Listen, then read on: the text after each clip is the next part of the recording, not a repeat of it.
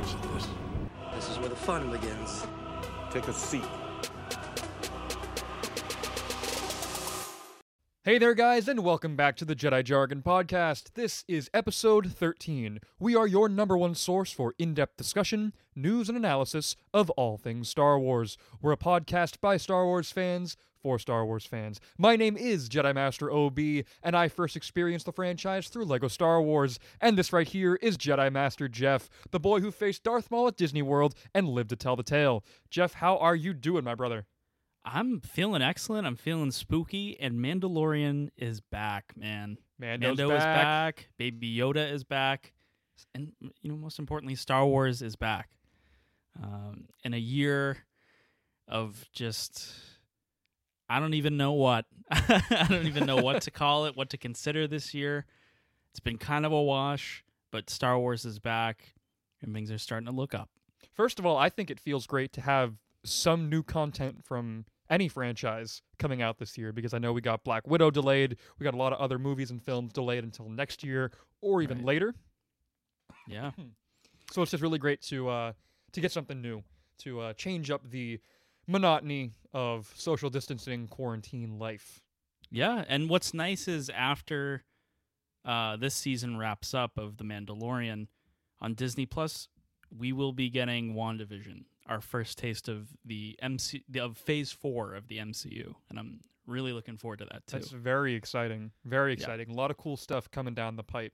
Definitely. I know I also saw, I forget where, it was on Twitter or maybe some Instagram meme page, I don't really remember, but it was a quote from Ewan McGregor about the upcoming Kenobi series for 2022, and I think they were doing screen tests with his costume. So he says he walked into the trailer or whatever, and he saw his robes, his tan and brown robes and the boots, and he felt so happy to see all that again, and that just got me excited. It's like, oh man, it's finally coming together. He's coming back. It's real. And I also saw a different report that he was also in costume, snooping around the set of Mandalorian Season 3. Oh, that's funny. Which is hilarious. That's hilarious. It would be totally canon breaking if he, was to sneak on camera and appear in a scene. Right. But it's good to know that he's having some fun with it, For sure. Dude, I'm looking forward to that. That's one of those things where it's like, listen, and I know we've had the discussions about the sequel trilogy and everything. It's a done deal. It's finished. But going forward, the Kenobi series, the potential other series that we might be getting, the Cassian Andor series, for example, these are things that I'm willing to wait for. We have something very good in The Mandalorian. It has a high rewatch value.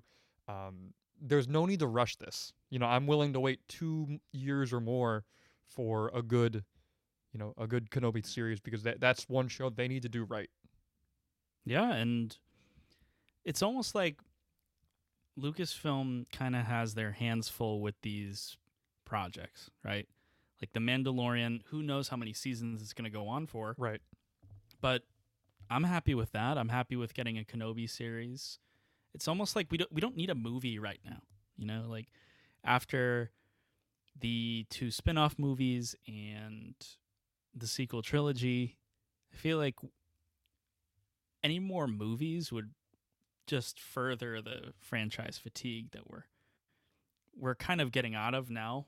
Now that we've had like a year off, but right. Still, I think we're good without any movies for the time being. I agree. I think there's a bit of oversaturation, and I'm very excited for the upcoming High Republic publishing series that we're going to be seeing at the turn of the year.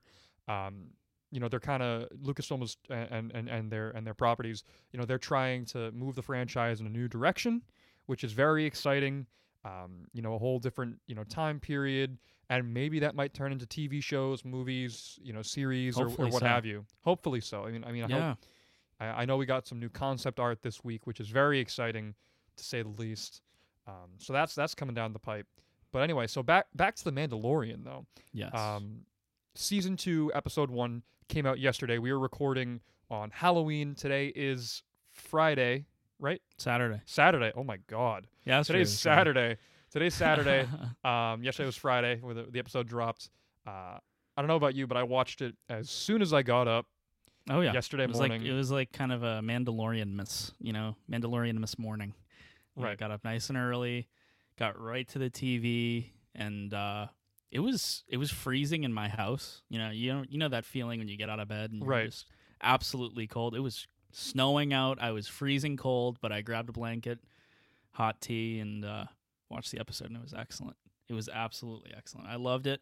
It's not like the best episode of the series so far, Yeah, but definitely a good introduction to the season 2, for sure. Right. I've seen people on the Twitter machine saying, "Oh my God, this is the best episode of The Mandalorian that we've ever seen." Blah blah blah, and I don't agree. But here's the thing, though, and I think I was leading into this with when I texted you after I watched it yesterday. Yeah. It's just that I don't think it matters. Like when I say I don't think it was the best, that doesn't mean that I think the episode was bad. I think it was a really great episode, and I was very entertained by it. But what I'm trying to say is like I don't think it matters. Like I don't think ranking the episodes does any tangible. It doesn't achieve anything. No, know, you there's shouldn't no point to compare it. them to each other. Right. No. They're all different. And I think one thing that I love about The Mandalorian, and we can get into this in a little bit, is just how each episode kind of has a different inspiration from Right. films and TV of the past. Right. And I think that you need to appreciate these as individual pieces of art that fit into a larger body. So I'm not gonna unless I'm totally blown away like I was by the Siege of Mandalore arc from the Clone Wars. Like I'm not gonna be like, oh my God, this is the best we've seen, because I don't think it serves a Right. I don't think it serves a purpose. I think this was a really solid episode. It was a really solid introduction, like you said, into season 2. Got some great exposition. Got some great conflicts. The story progressed, and I'm looking forward to the rest of this season. So let's jump into it. I will throw it to you to do a rundown of the episode. Just go over, what happened, and we'll dig into the Easter eggs, all the things that happened in season 2, episode 1 of The Mandalorian. Now, before I throw it to you, I'm just going to preemptively sound the spoiler klaxons because we are getting into significant spoiler territory. If you have not seen The Mandalorian season 2, episode 1, do so now, and then come on back. You've been warned.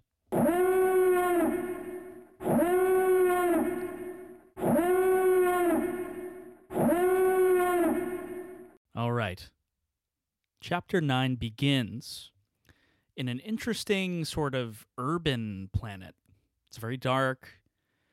The Mandalorian enters the frame with the child in tow, and they're surrounded by some really interesting graffiti. I really liked the graffiti, by the way. We can get into that after my breakdown. But they walk forward. They go to this sort of fight night type thing on the planet. 2 Gamorreans are fighting in the ring, and it looks like Mando has some business with one of the attendees of this fight. He asks him where he can find another Mandalorian, because he's looking for another Mandalorian to help him track down the Jedi Order, of course, for the child. This guy doesn't want to talk. He doesn't want to get right into business. Pleasure before business. Let's watch the fight. Let's enjoy the fight. That sort of happens a little bit. They watch the fight for a little bit. The fight is ended promptly by the alien in question, and some chaos ensues. Right. He takes it outside. I loved that part right there Yeah. because the Mandalorian, he goes in and he's looking for his people. He's trying to go from, covert to covert to bring the child back to the Jedi, right? That's his objective. Right. And he goes to this guy and he's like, "Hey, like, do you know, like, blah, blah, how to get there, blah, blah." And I loved how this alien whose name I don't know if it was mentioned or whatever, he just shoots the Gamorrean that's fighting. He's like, "Which one do you think's going to win?" Blah, blah, placing a bet. And then he totally, changes the situation. And I love that. But one thing I really enjoyed even more than that, as I was watching that scene unfold, I realized, oh man, Lucasfilm did it again, where the footage that we saw in the trailer, the majority of the footage was from the first 5 minutes of the first part of the new season. Just like in The Rise of Skywalker, all the footage from the trailers was, Rey training on Agent Kloss and all this stuff, and Ben, Kylo Ren talking to the Emperor, all within the first 5 minutes of the film. And it was the same thing with this episode. I think a lot of the footage from the trailer was from this first part of the episode. Right. And the alien's name is Gor Koresh, by the way. So, after he takes him outside, actually, before he takes him outside, when the Gor Koresh surrounds Mando and the child with some guards, where, in that situation, of course, Mando kind of breaks out the whistling birds, I believe they're called, right? Right. And I thought it was a great little moment. The child saw the whistling birds come out and he was like, nope. And he shut himself in there for safety. Then they go outside. They discuss with some, he ties him up, hangs him up over a light post, and asks him, you're going to give me the information now, right? So he ends up telling him that there is a Mandalorian, and he's on Tatooine, right? They fly over to Tatooine, where they are reunited in Mos Eisley Bay with the mechanic Pelimato. She's there. She missed the kid, which is great. I found it kind of funny how she was like, I think she said something to him along the lines of like, if you ever encounter any more of these little guys, I'd gladly have one. She loves the child, as we all do. And it ends up coming up in conversation that the Mandalorian, if there is one still alive, was rumored to be in Mos Pelgo, right? Mando takes the speeder that he used in the last season, again with the child still in tow. They go over to Mos Pelgo, walks into a bar, asks the bartender where the Weequay bartender, by the way. It's very interesting how we see all these like familiar species again and again. But he ends up telling him that, I'm looking for a Mandalorian. What's that? I don't know what a Mandalorian is. Someone who looks like me. Ah, the Marshal. And then seemingly right then and there, we see the Marshal emerge through the door of this bar. And he's wearing none other than Boba Fett's armor. Albeit, it's a little scuffed, a little damaged. And it's seemingly not complete. Right. So let's dig into that for a sec. So yeah. when the Marshal came in to the cantina, I was like, oh my God, it's Boba Fett, as you probably were too at first. I don't know if you were the same as me, but I thought for a second, like, oh my God, it's Boba Fett's armor, has to be him. Right. That was my first thought. Then my second thought was, wow, this dude really looks like a person who's cosplaying as Boba Fett, because this armor doesn't look like it fits him really well. He looked really thin and wiry. He wasn't wearing anything besides like the chest piece, the shoulder pieces, and the helmet. Yeah. And the wrist pieces, exactly, in the jetpack, and it looked very out of place. And I'm like, oh, right. This is kind of weird. And then he takes off his helmet, and I'm like, oh, wait a minute, that's not Tamora Morrison. Yeah, it's all intentional, and right. That's why that's why my take initially was the opposite of yours, which is that, okay, this must be someone who found his armor near the Sarlacc pit, or something like that, and he ends up telling him that he got it from some Jawas. And it's really interesting, and it goes right along with all these themes of classic Western movies and samurai films, is that this guy, the Marshal, he's not a sheriff or anybody special. He's just someone who was caught up in a crossfire with the Miners Guild, who actually took over right after the Empire fell. Now, they took control of Mos Pelgo. interestingly enough, so the Marshal's name is Cobb Vanth, and he's a character many Star Wars fans know from the Aftermath trilogy of books. And his story that he told was actually portrayed in the books. So that was a little nod. I didn't know that. Yeah, that was a little nod to the fans of the literature. That's one thing I really am excited for is, Lucasfilm bringing a lot of these literary characters onto the small and big screens, and bringing them, into live action. It's a very, very nice nod to the fans of the books. Now, it wasn't completely 100% faithful to the story as written in the Aftermath trilogy, but again, that doesn't really matter. So we got Cobb Vanth. He is the Marshal. He is protecting this town. He's somehow traded with the Jawas for Boba Fett's armor. Right. And Mando isn't so happy about that when he sees that this guy just nonchalantly takes off his helmet and starts drinking. He knows right away he's not a Mandalorian, right? And he tells him, he pretty much demands him to take it off or I will. And they're not friendly at first. Vanth the Marshal actually gets up. They're ready to have a standoff. But then there's seemingly some sort of earthquake. And they go outside and we see that it's actually not an earthquake at all. It's an enormous crate dragon, which I thought it was really interesting. It's the first time we've seen that creature in live action, I believe, right? The first time that we saw or heard of the Crate Dragon was in Episode 4 when C-3PO and R2-D2 were wandering through the Tatooine deserts after they crash-landed their escape pod. We saw a skeleton lying in the desert, and I thought that was really cool to bring that back for this episode. Oh, yeah. And that's just... The Mandalorian series has been doing this whole time, right? All 9 episodes that we've seen so far have been taking all these obscure little nuggets from the original trilogy, even the prequel trilogy, and not so much the sequel trilogy, just because they haven't happened yet in canon.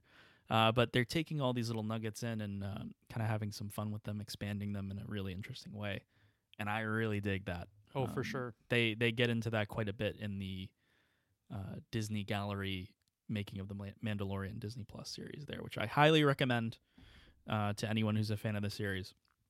So they see the Crate Dragon outside, and it's just causing so many problems for the town, and the Marshal ends up striking a deal with Mando. If you help me kill this thing, the armor's all yours, right? And the Marshal's just a really stand-up guy, which is cool. He's just looking out for his town, which is the whole reason why he even wears the armor in the first place. Like I was saying earlier, that plays into a lot of the Western themes that this show is inspired by, just an ordinary guy trying to protect his town. But anyways, they end up riding off into the desert on speeders. Mando's on his speeder. And the Marshal is on an engine of a pod racer, which I thought was just the coolest thing ever. I love that. I put a smile on my face right away. I know a lot of people were showing side-by-sides of this episode to The Phantom Menace, and a lot of people think that it was Anakin Skywalker's pod racer because they looked almost identical. When you adjust for the wear and tear of the decades that in between, which I think is great. I think that was awesome. A really great. It bordered on the line of fan servicey, and there was a lot of fan servicey stuff in this episode, but it didn't. None of it crossed the line for me. No. One thing that I also to go back to, when Mando got to the docking bay in Mos Eisley, the mechanic there, who's again the name of the mechanic is escaping me, she has R5D4, R5 from A New Hope, and I thought that was so funny. We saw R5 last season for a split second for a little cameo, but I love that. It's just that little attention to detail that casual fans of The Mandalorian aren't going to notice, but a lot of the hardcore Star Wars fans like us are gonna really enjoy. I think R5, just like Jar Jar Binks, is one of those characters where the entire saga hinges on them, kind of like a butterfly effect that Yeah. a lot of people don't think about. Because if R5 was taken in by the Lars family in episode 4, then The whole thing wouldn't the have whole thing happened, the whole yeah. thing wouldn't have happened. And I've seen there are a lot of conspiracy theories out there that R5 was in on the bit and he sacrificed himself so R2 could go on his mission, which I thought was really funny. Yeah, they But- like spoke to each other like Yeah. on the Jawa crawler or Right, whatever, the like sand before crawler, they yeah. got off. And he R2 probably said to him and Droid, like, look, I need to get the hell out of here. If they pick you, you gotta like malfunction or something, make Right. something up on the spot. Right. So I can get out of here. Right. The galaxy depends on it. And R5 was like, a bet. No, and That's listen, such an interesting little theory. I think if they had given it any more time, then it would have been very fan servicey. I think Right. that it's just you need to introduce it and move on. It's not like I've seen a lot of those TikToks where it's like when a famous celebrity comes on a sitcom and they bump Yeah. into someone, they're like, oh hey guys, and the whole crowd starts cheering. It's like R5D4. It's like, oh my god. Yeah. So anyway, so Mando and Cobb Vanth are traveling on their speeders, and you can take it from there. Yeah. They travel on their speeders where they're greeted by some Tusken Raiders, which, and as we saw in the last season, Mando is actually pretty friendly with these Tuskens. He knows their language. He's seemingly familiar with their culture. And they're pretty cool with him, which is interesting. We've always kind of seen them in one way in the movies, like they're Right. just these like hostile beasts. I love the Men. nuance that this series is giving Yeah, to the Tusken yeah, Raiders, to the and, Sand People. And Interestingly enough, I found out Yeah. today that Lucasfilm had actually hired a deaf actor to create the sign language that the Sand People use. oh, After a hearing actor noticed that that was missing, so that hearing actor made the suggestion, hey, maybe we should hire someone who is deaf to create this sign language, Tusken Sign Language, TSL almost, which I thought was really really really cool and a really TSL. cool addition to it. that's great. I know, like, and that's what we love about Star Wars, right? The Star Wars universe. That's why we're here on this podcast, is that literally anything that you see on screen at any point has its own story, has its own, like, as we can see with the Tusken Raiders, they have their own language, their own culture that we're learning a little bit more about now in this Mando series. That's great, man. And that's one That's thing great. I think that this series does really well, that it provides nuance to a lot of things that previously there hasn't been the time to let it breathe. So where you have the Tusken Raiders, who were these savages in episode 4 and episode 2, there wasn't enough time to really flesh any of that out because they're more so plot devices than anything else. When you Right. have a 50-something minute episode, almost a half of a feature-length movie, you have the time to explore this group a little bit more, and I really enjoyed that. And I think that this is another thing that makes the longer runtime for this season. I heard that the majority of the episodes are supposed to be similar in length to this episode, which is really great because I know some of the episodes last season, they were a little bit too short for me. Things felt a little bit too rushed, and I was always checking to see how much time there was left in the episode because, like, oh man, it's almost over. But this episode, it breathed really well. A lot happened. You moved from place to place to place. It didn't feel rushed. The pacing was really good in this episode. So I think that the longer runtime is really a benefit. Oh, it's key. Yeah, because a lot of what, and they also mentioned before the season even came out, I believe Favreau and Filoni mentioned in interviews that a big focus in their writing for this season was making each plot also, as we go through the season, they like connected. A lot of the times last season, some of the plots of the episodes felt they A little kinda bit suffered like from the Clone Wars syndrome. a little where- bit like a side mission. Yeah, they're like side missions. You Right. know? That's kind of Clone Wars syndrome, as we can affectionately call it, because a lot of the time in Clone Wars, okay, the Jedi they crash landed on this planet and they have to get off, right? Like stuff like that. But anyways, moving forward with our little recap of the episode, after they team up with these raiders, they come to a sort of agreement. And, of course, Mando helps broker this agreement, which is that they need to work together to kill this Krayt Dragon for the benefit of both sides, right?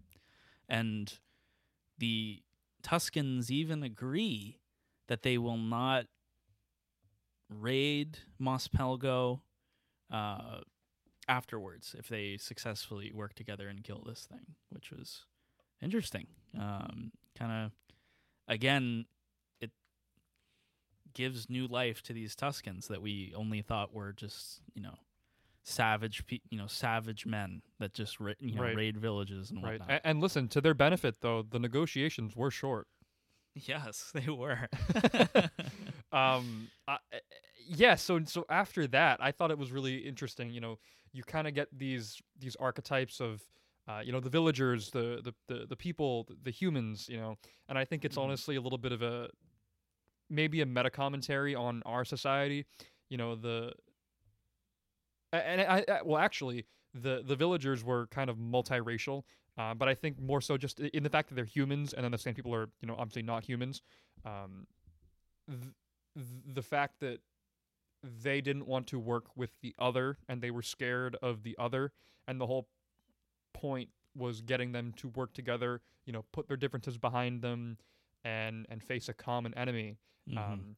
And you're right, it was really cool when the Sand People agreed, we're not going to attack Mos Pelgo unless one of the Mos Pelgans, if we'll call them that, attacks the Sand People first. Right. Right. So they go back to Mos Pelgo with the Tuskens in tow, and they pack up some explosives, a good amount of explosives, right? And they travel back together to the cave, to the Krayt nest, where the beast is, I believe, at first sleeping, right? And Right, sleeping, yeah.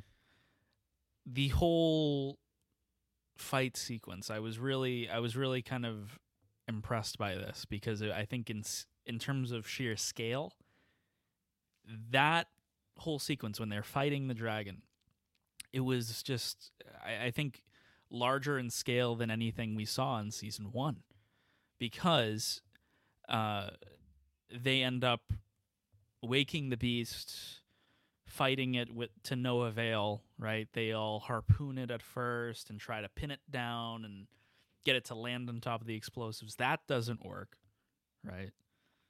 And they just keep shooting at it, driving it back a little bit. To go back a little bit, Yeah. I thought it was so funny when they first get there.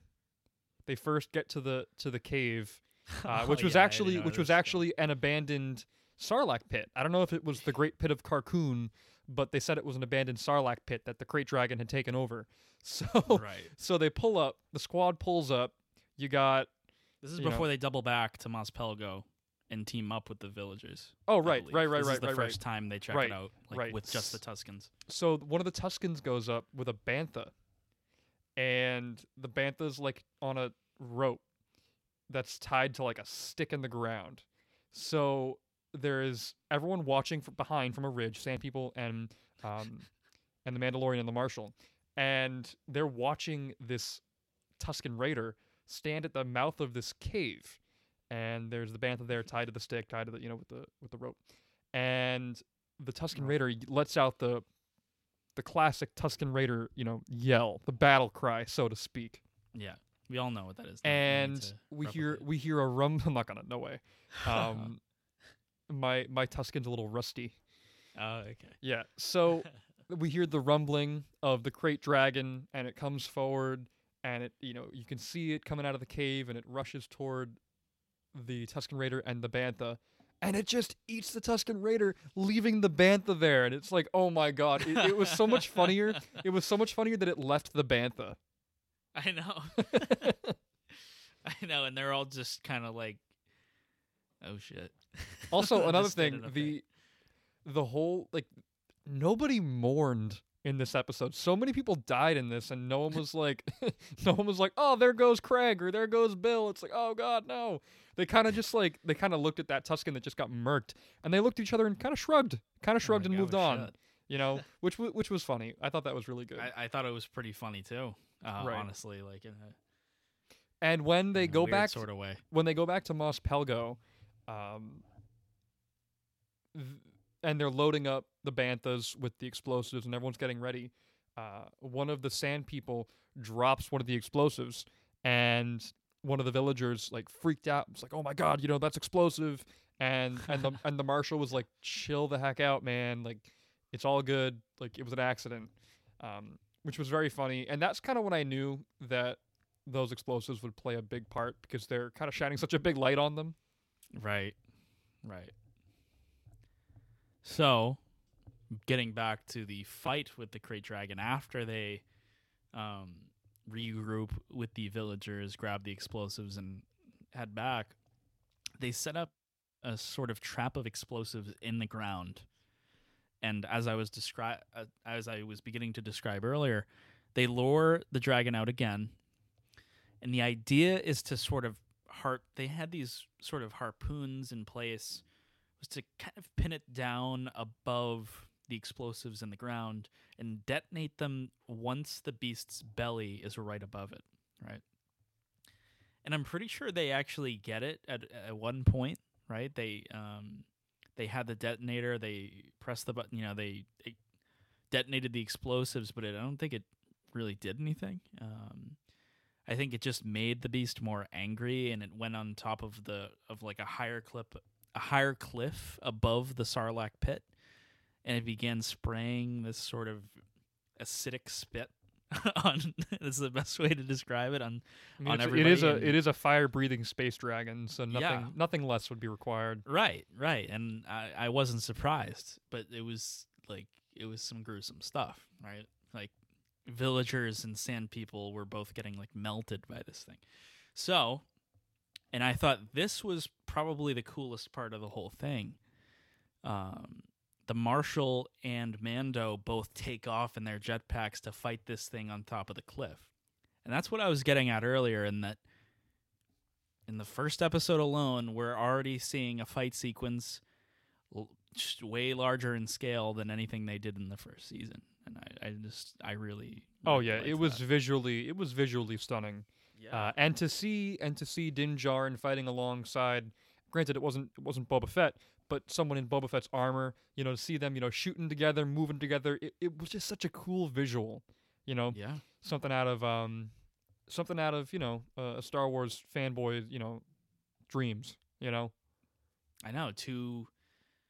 Yeah, I mean, it's like when you have like for me as a kid, just to speak to that, like a kid's dream. It's like when you had Jango Fett, like the little Jango Fett figure and the Boba Fett figure, and they were like flying around together. Like you kind of like, it was like canon breaking or whatever, but like you had both of them in your toy set, and you just had them both together. Like it was like that, like we've never seen something like that and on screen, and it was great.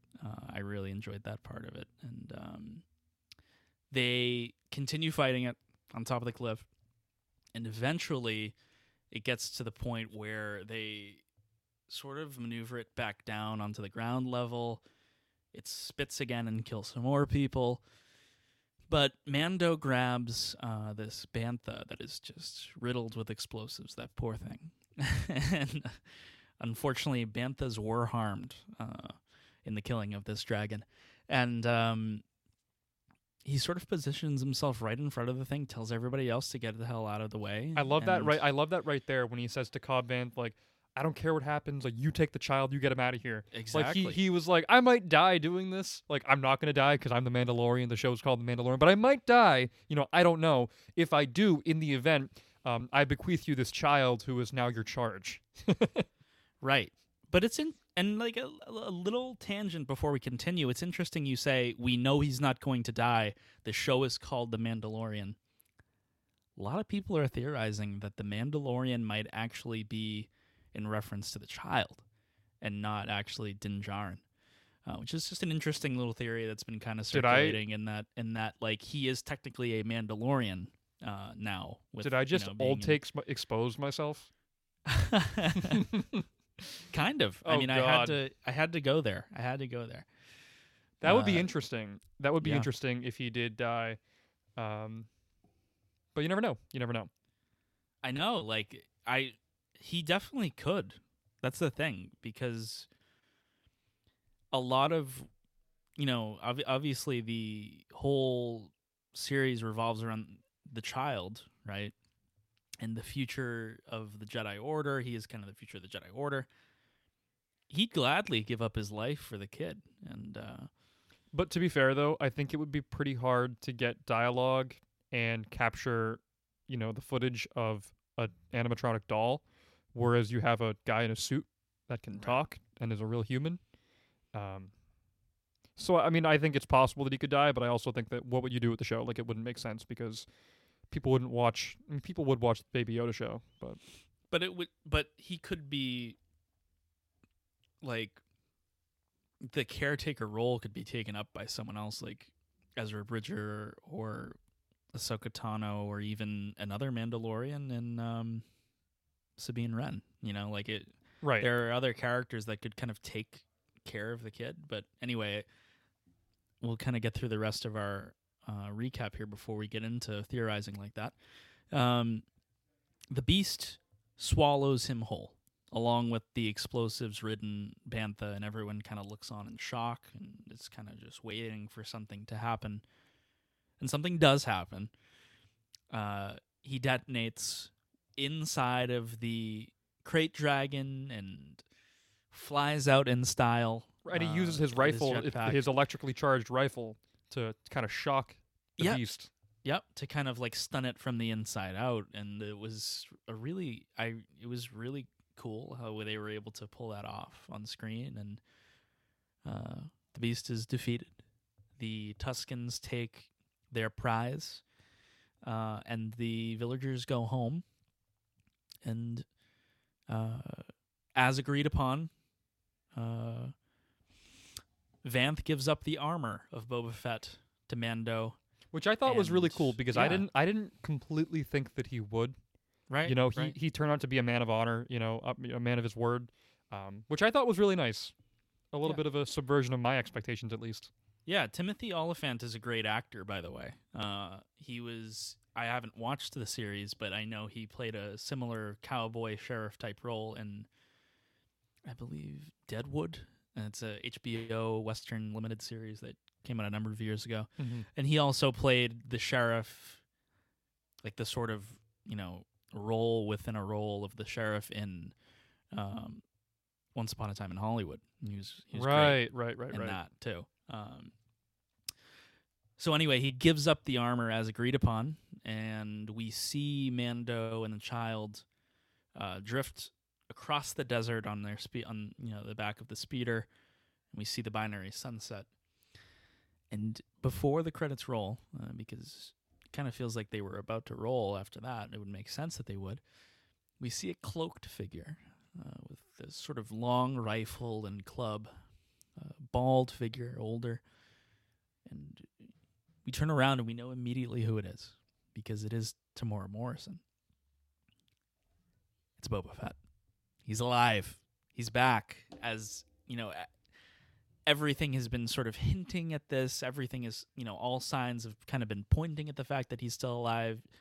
So many years of theorizing whether or not he lived or died in the Sarlacc pit. He lived, baby. He's still kicking. And we saw him. And it was... oh, my God. I mean, listen, it could be Captain Rex. You never know. They're all clones. That's true. They're all clones. That's true. No, it wouldn't be Captain Rex because Boba Fett was genetically unaltered, so he aged at a normal rate. So he would be about 60 years old. Well, Tamora Morrison's going to be 60 this year, or he already is. But but Boba Fett would be around, late middle aged. By that point, I know that Captain Rex was an old man with a white beard by the Battle of Endor, which he partook in, and they kind of retconned him into being Even a part in of. Rebels, he was, yeah. Exactly. And again, I hope we get to see Rex too. On another note, but when he turned around, I was like, is that him? Could it be him? And my first thought was like, nah, he's not tan enough to be Tamora Morrison, because the clones are a little tan. Their skin tone is pretty tan. Yeah. So I was like, oh man, that can't be him. I'm like, wait a minute, that was him. But he doesn't look well. That's the thing. Like he looks like he's seen some stuff. well, then And I again, think, Obi-Wan Kenobi is prime example. The Tatooine sun, not it really good. takes a toll. The suns The suns really take a take toll. a toll on you. Yeah. That was very exciting. I mean, I love that they brought him back in a way that was different than he just shows up in his armor. That whole subversion with the armor I thought was really cool. Yeah. And I'm looking forward. I mean, is he gonna fight Mando for his armor? Is that gonna be the next episode? Are they gonna team up? What's gonna happen when Mando finds out that Boba Fett's not a real Mandalorian? Will he let him keep his armor? I mean, who knows? That's going to be so interesting, right? I'm looking forward to the exploration of that idea, and that Jango Fett and Boba Fett are not true Mandalorians. They are just self-interested mercenaries, and it'll be interesting to see what Mando thinks of that, how they interact. I'm looking forward to that, right? And also, if he does get his armor back and put it back on, I think that's a given, right? That will probably happen, and when it does, that'll be epic. We'll see the armor on who it belongs to, right? Right. And listen, properly fitting. On the one hand, I would love for this season to bring back, obviously bring back Boba Fett, get him back into the suit, get him back into the armor, bring back Sabine Wren, Ahsoka Tano, maybe Captain Rex. I would love for all of that to happen, but I also hope that this season, one thing I'm nervous about, and I think that the writers at Lucasfilm are, beyond my comprehension, so I shouldn't be worried, but that this is just going to be a series of cameos. Right, and I'm not too worried, because I trust in Filoni and I trust in Favreau, right? Like they have done a really good job of incorporating familiar elements, right? Like we talked about all the little Easter eggs that we saw throughout this one and throughout season 1. None of that was overbearing. None of that was just like, fan service for the sake of fan service. It actually, Right. all of these things played a purpose, right? And worked. And were not too much, like you said. So I'm not worried about that. And I think that Boba Fett's future in this series is bright. It'll be interesting to see, because there's no more Empire, right? Before, his allegiance was not really to the Empire, but to Vader and the Emperor, because they were the highest bidders, right? So he doesn't really have that same sort of allegiance anymore. So it'll be interesting to see whether or not he helps out Mando and the child. Maybe, pretends to, and then maybe even kidnaps the child or something like that. Or I mean, he is a bounty hunter. Yeah, exactly. And there's He still a could- bounty out on the child. Yeah, he could go and give the child back to Moff Gideon, which Which would I be can't crazy. can't wait for him to come back. I know. With the Hopefully dark we saber see and him everything. know. One thing that I also noticed, I don't know if you picked up on this.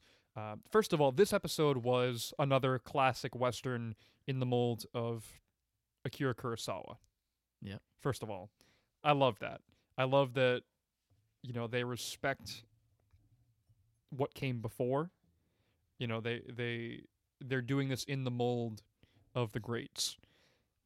One thing that I also picked up on is that the latter half of this episode, when they were fighting the Krayt Dragon, was literally Jaws.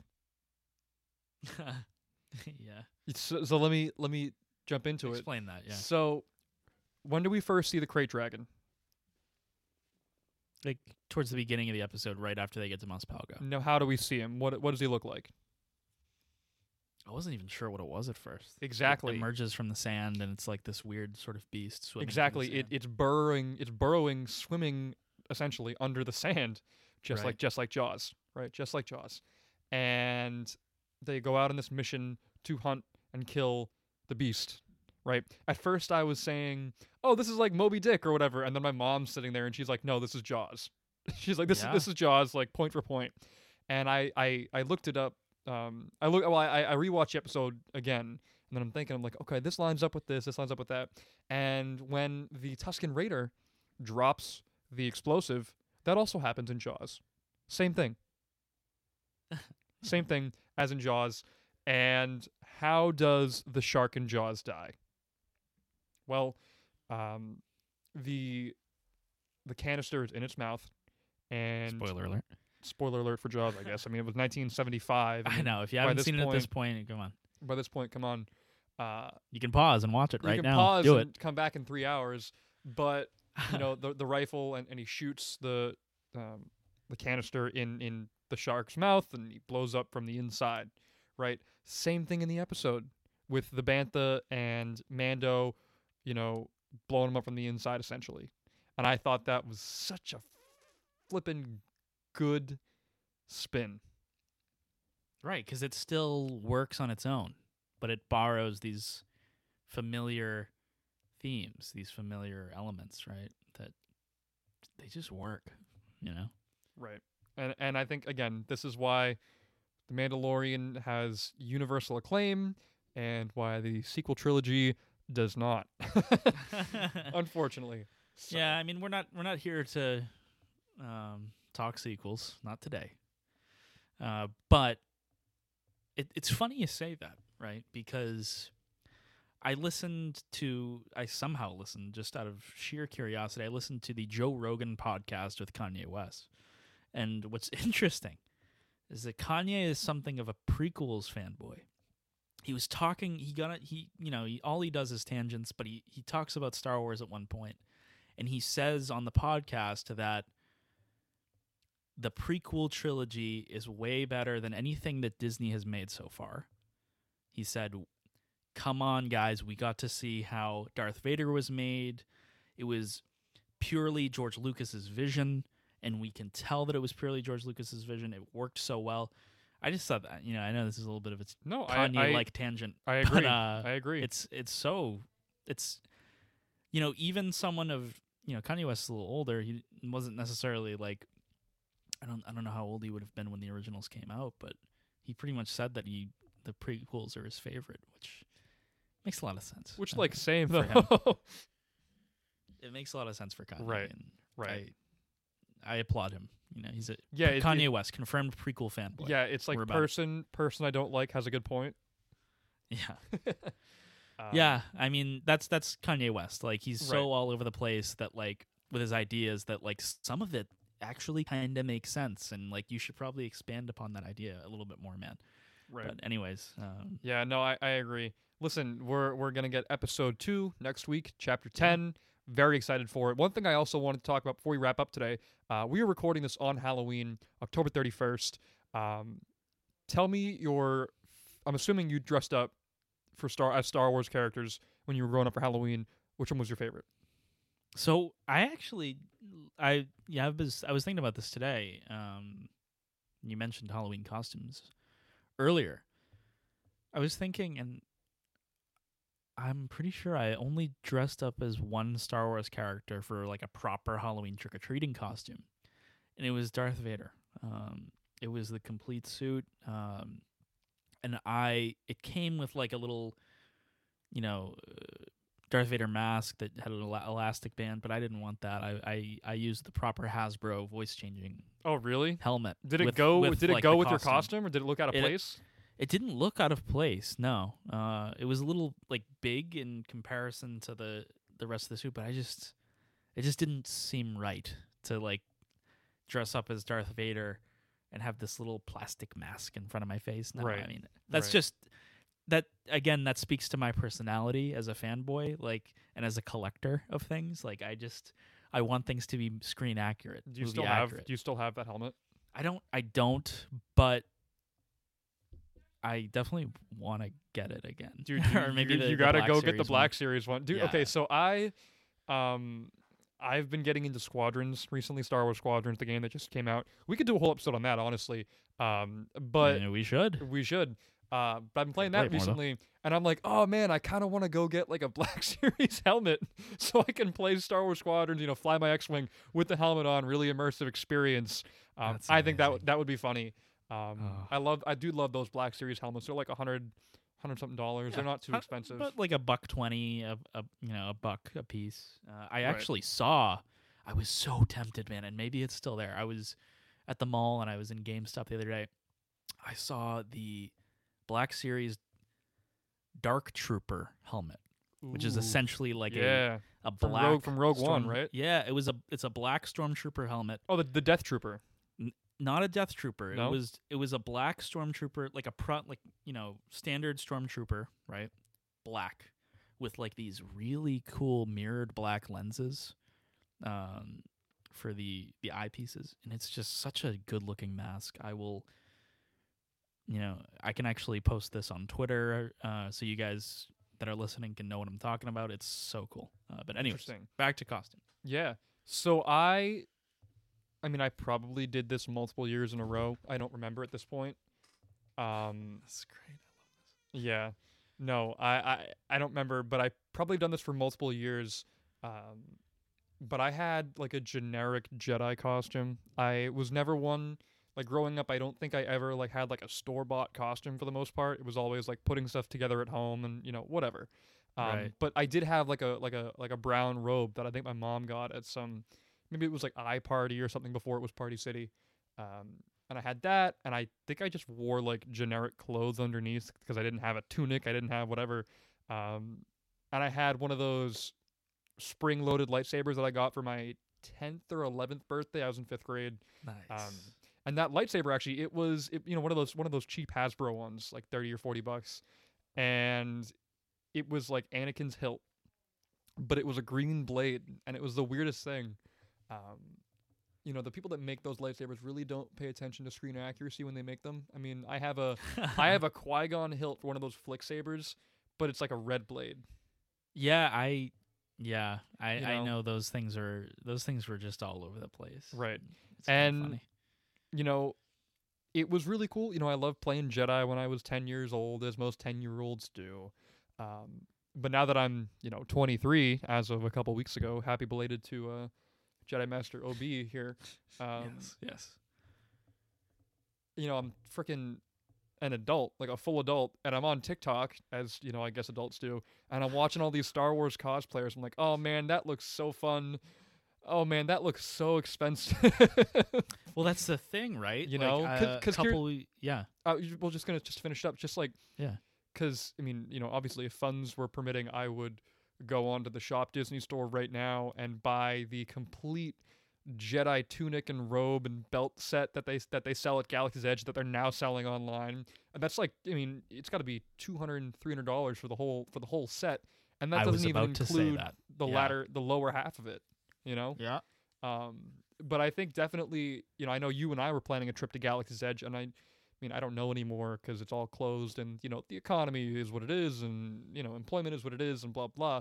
But I mean, I'd love to go back. I mean, I'd love to go eventually, and when I do go, I would love to get that costume set, because if you and I want to go to cons, that'd be such a great thing to do. Whether it's it be a screen accurate. exactly, costume. whether it be like an Obi-Wan cosplay or like a generic OC cosplay, you never know. The OC. But that's one thing I've noticed, like as I've gotten older and I'm on, in the Star Wars community online, just looking at all these cosplayers, like, oh man, that looks so cool, but it looks so expensive. Oh, it is. It is. There's no if, ands, or buts about that one. And I don't have a 3D printer, and I can't make my own clone armor like the guys do on the Rex and Around show. Oh, I'd love to make my own Mandalorian armor. That'd be incredible. That'd be so much fun. But money. Right. Unfortunately. Right. The credits are not abundant. Yeah, they don't grow on trees, Right. unfortunately. Right. I've been seeing so many great so many great costumes on the internet today. A lot of family costumes, cosplaying, or not even cosplaying, just dressing up for Halloween, as like the Skywalker family, as characters from the prequel trilogy. One thing that I really do love, with all the new properties, all the new additions to the franchise, or all the costumes that we're getting out of it, seeing the Kylo Rens and the Reys and the Finns. People don't like the movies so much. I like the sequels. They are what they are. I like them. But it's great seeing the costumes. It's great seeing the next generation having, their piece that they can hold on to, say, yes, this is my Star Wars. Right? It's awesome. I love it. It is. Anything for the good of the order? Closing thoughts. I mean, I was actually wondering what you think. We can keep this brief because more episodes are coming. But what else do you think is going to happen this season? Just in a couple minutes or less. Okay, so if I could give just like my generic arc of where I see this is going, I think Moff Gideon's going to come back. That's going to be a whole thing. Obviously, we're going to see Sabine Wren. I don't know if we're going to see Ahsoka. I would love to see Ahsoka. The whole mission is to get him back to the Jedi, not to get him back to his species, but to get him back to the Jedi. So that's the end result. I think we'll see that this season. I think we're going to see a conflict with Boba Fett over the armor within the next 2 episodes, is my best guess. And either Ahsoka, Sabine, or Mando will have the Darksaber at the end of the season. That's interesting, man. I think I'm pretty much right there with you. I'm convinced at this point that I think in the latter half of the season we will see Ahsoka, and it will be.